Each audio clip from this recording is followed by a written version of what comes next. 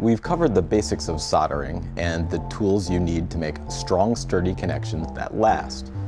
But what happens when you want to break those connections? Desoldering can seem a bit of a tedious process, but there's a few items you can use to make it a breeze.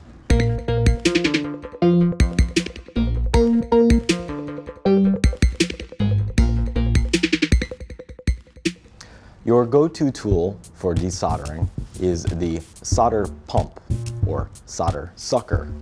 Yes, that is its official name. And as the name implies, it uses a spring-loaded plunger to pull molten solder right off the board. To use it, first prime the pump by pressing the plunger, heat the solder by placing the tip against the corner of the joint. Once the joint liquefies, place the pump over the solder and release the plunger. Repeat the process until the component lead is free from the board.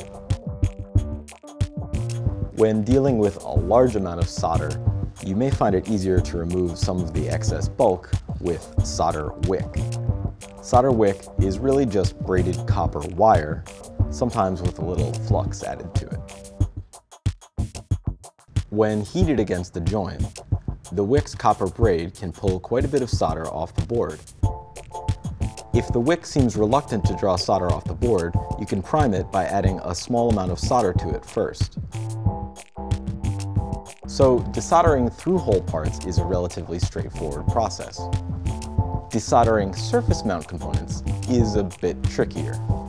A solder sucker won't be able to remove the unexposed solder between the pad and the flat surface mount lead.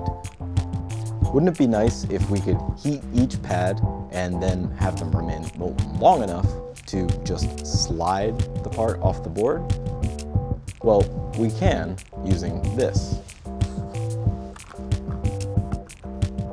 ChipQuik is a special type of solder alloy that remains molten far longer than standard solder. To use it, first apply flux to the pads and component leads. Then heat and add the alloy just like normal solder. Reheat the pins as necessary to have them all molten simultaneously, and remove the chip. Then use a solder sucker or wick to remove the excess. And finally, get the pads nice and clean with a bit of alcohol. Here's a couple of bonus tips.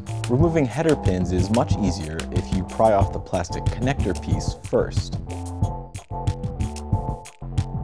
Then you can remove each pin one at a time. And if you don't care about keeping a part intact, just go ahead and cut the leads before desoldering.